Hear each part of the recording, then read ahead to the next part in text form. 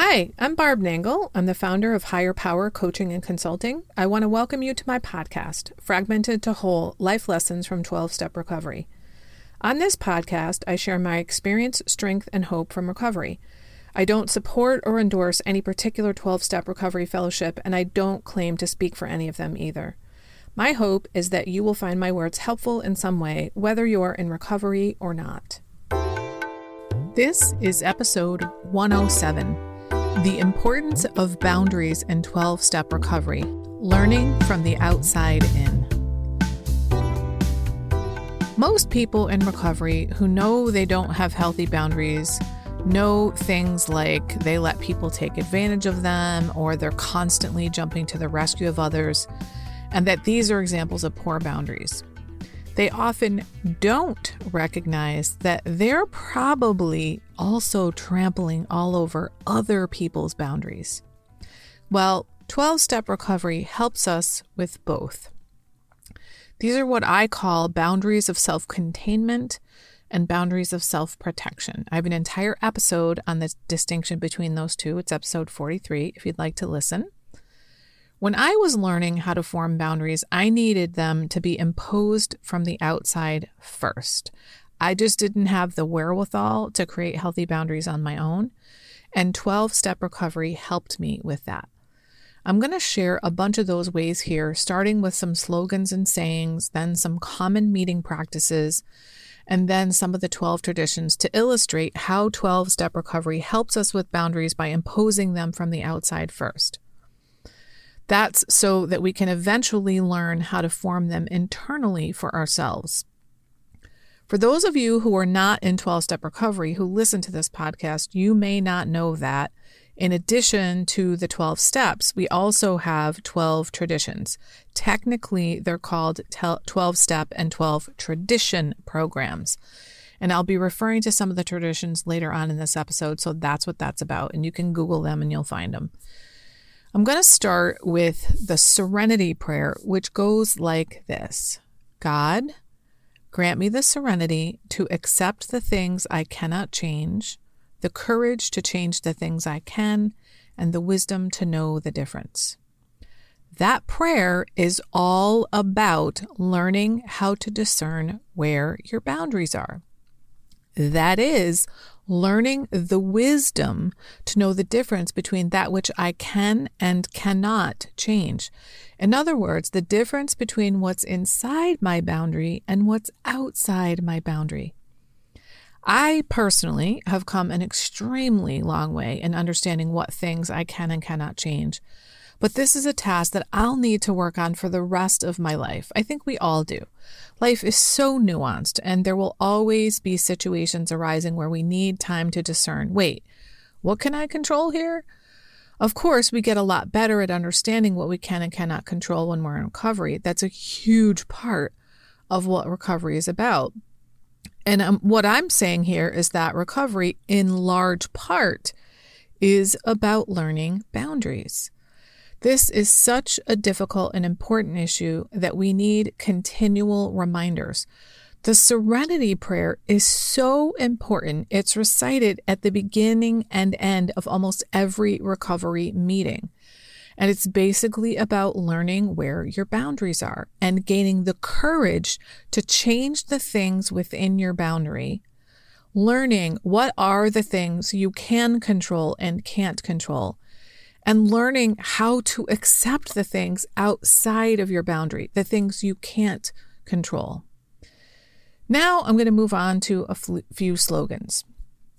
Just for today and one day at a time are about the boundary of living in the present day. That is, there's a boundary around the time you're to focus on. Don't live into the wreckage of the future and don't dwell on the wreckage of the past. Actually, quick side note, my sweetheart says about the past, look, don't stare, just like a rearview mirror. The reason we want to live in the boundary of today is that is the best way to have a well-lived life, and that is to live well today. And you cannot do that if you're focused on the past and all the shit that happened, or if you're catastrophizing and living into the wreckage of the future. Then there's the slogan, live and let live. This is basically the serenity prayer in shortcut form. That means you live your life, not other people's lives. What's inside your boundary are the things you can control. You mind your own business and stay out of other people's business. You're not letting others run your life either. And you're not trying to run other people's lives. That's outside your boundary. You can't control what's outside your boundary. Then there are some common meeting practices that happen in some fellowships and in some meetings, but not necessarily all fellowships or all meetings. And these help us by having the boundaries imposed from the outside first until we can learn to have our own healthy boundaries.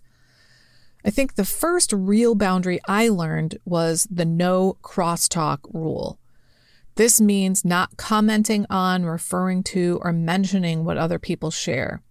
The idea here is that their sharing is within their boundary and not yours. I learned to stop giving unsolicited advice from the no crosstalk rule.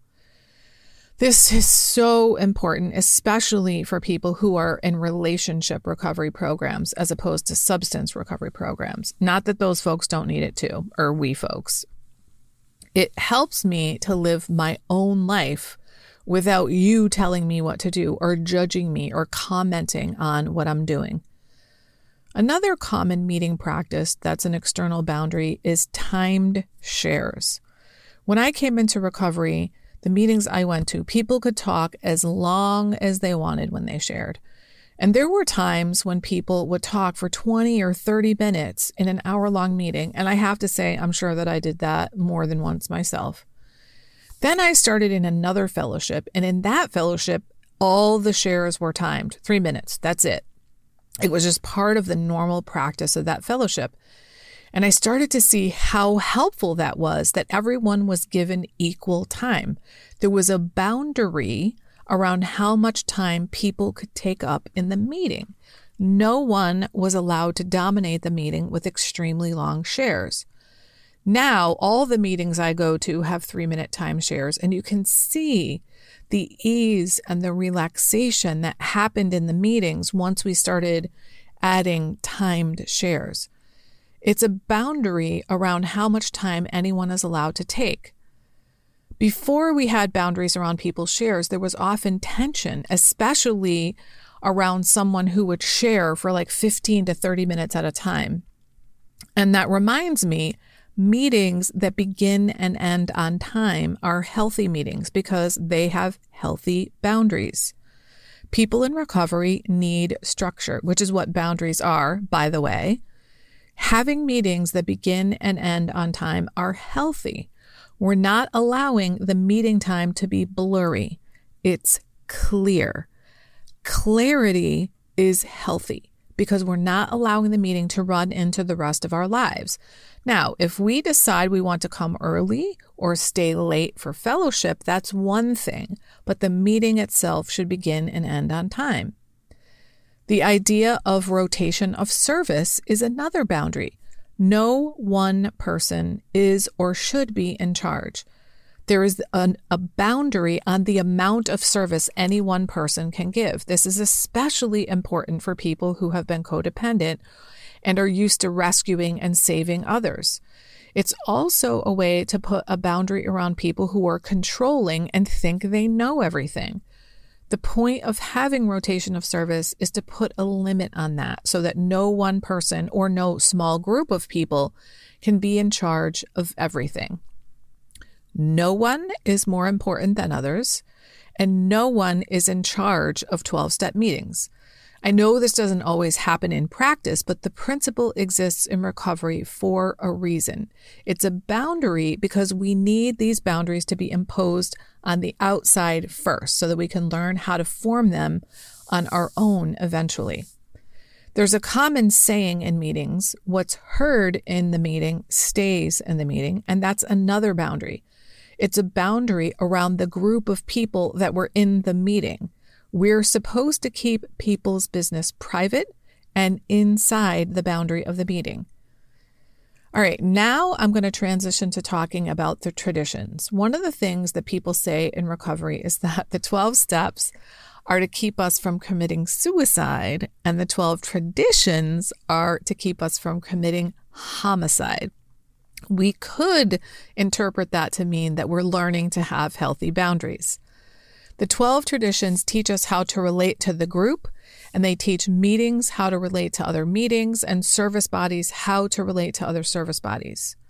Tradition 4 is about group autonomy. So in other words, we have a boundary such that what happens inside this group is nobody's business as long as it doesn't affect any of the other meetings or the fellowship as a whole. Tradition 5 says each fellowship has a primary purpose. So we have a boundary around what it is we're focusing on, and that is the only thing that we focus on. Tradition 6 says we don't have outside endorsements. In other words, we are taking care of ourselves inside the boundary. And tradition 7, we're self-supporting through our own contributions. We don't take outside money from anybody else. What happens inside this boundary is funded by the people inside this boundary. This one in particular has been really helpful for me, especially the part about letting others be self-supporting through their own contributions. Every single problem I ever had with money had to do with my codependence, not letting others be self-supporting through their own contributions or being worried about keeping up with the Joneses. Then there's tradition 8, and that says that we will forever be non-professional. So we have a boundary about who's allowed to run the program, and that is the people in the program are the ones that run the program. Tradition 10 is we don't have opinions on outside issues. We're minding our own business. This is really good for people in recovery to learn, since so many of us have been sticking our noses in other people's business for decades. And then tradition 12 is about anonymity. This is a huge one in terms of boundaries. There are a lot of reasons why anonymity is the spiritual foundation of all our fellowships. It started because people had a lot of shame about being an alcoholic, and they realized over time that anonymity had so many more implications than just avoiding the shame of public ridicule. Number one is that anonymity means every voice in a meeting is equal. There's not supposed to be any one person whose opinion has more weight than anybody else. If the most famous or powerful person in the world was in a recovery meeting, their perspective on recovery has no more weight than anybody else's. Each voice is just as valuable as the next.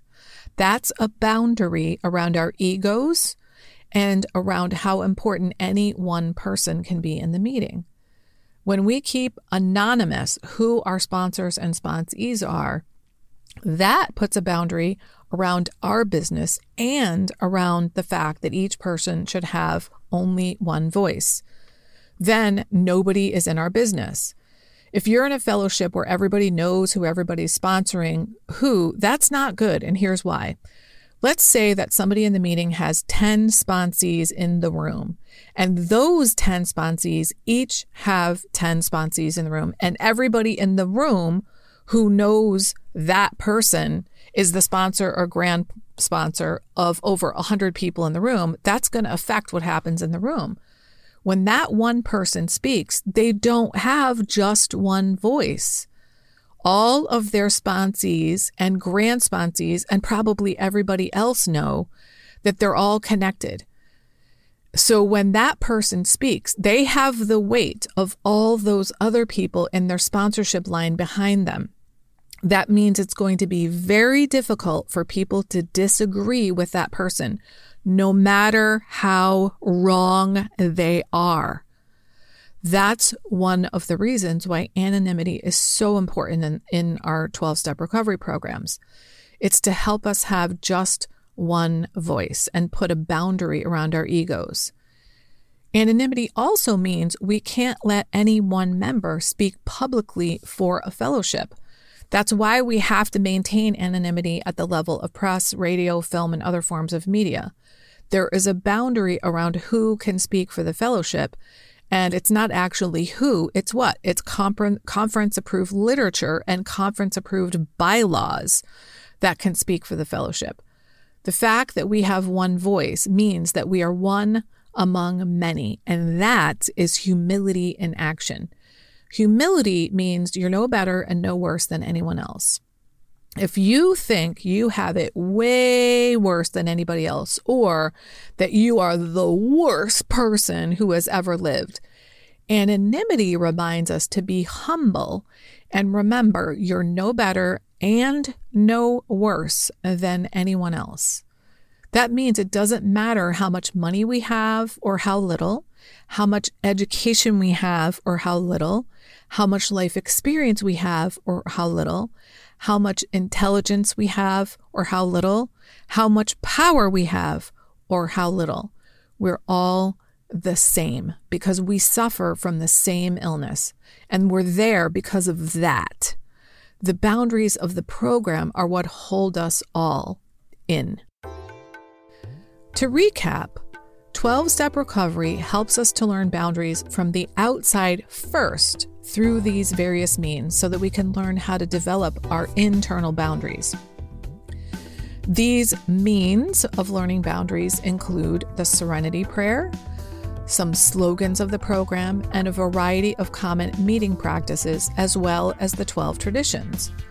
Because boundaries keep us safe, they help us know where we end and other people begin, where our responsibility and our control ends, and where other people's begins, so that we can stay within our hula hoop, within our boundary, and have the courage to change what's going on inside our boundary if it's not working for us, and the ability to accept what's going on outside our boundary.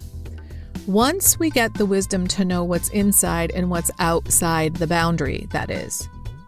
Now, if this episode resonated with you, I have a ton of resources on boundaries on Instagram.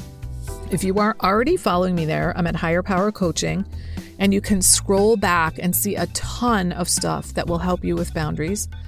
And of course, I also do private and group coaching on boundaries as well. Well, that's it for today, friends, loved ones, and strangers. Remember, it's never too late to recover. Healing is possible for everyone, even you. And no one is beyond hope.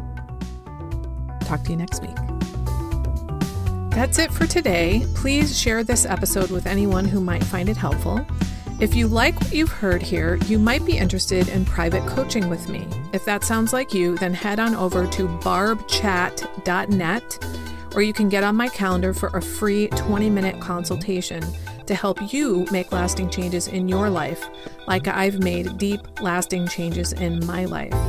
My ideal client is someone who is ripe for change, but I'll coach anyone who wants to be happy, joyous, and free. So if that's you, then go to barbchat.net and get on my calendar. I'd love to chat with you. Please like and subscribe to this podcast on your favorite podcast outlet. This helps other people find me. Thanks for listening.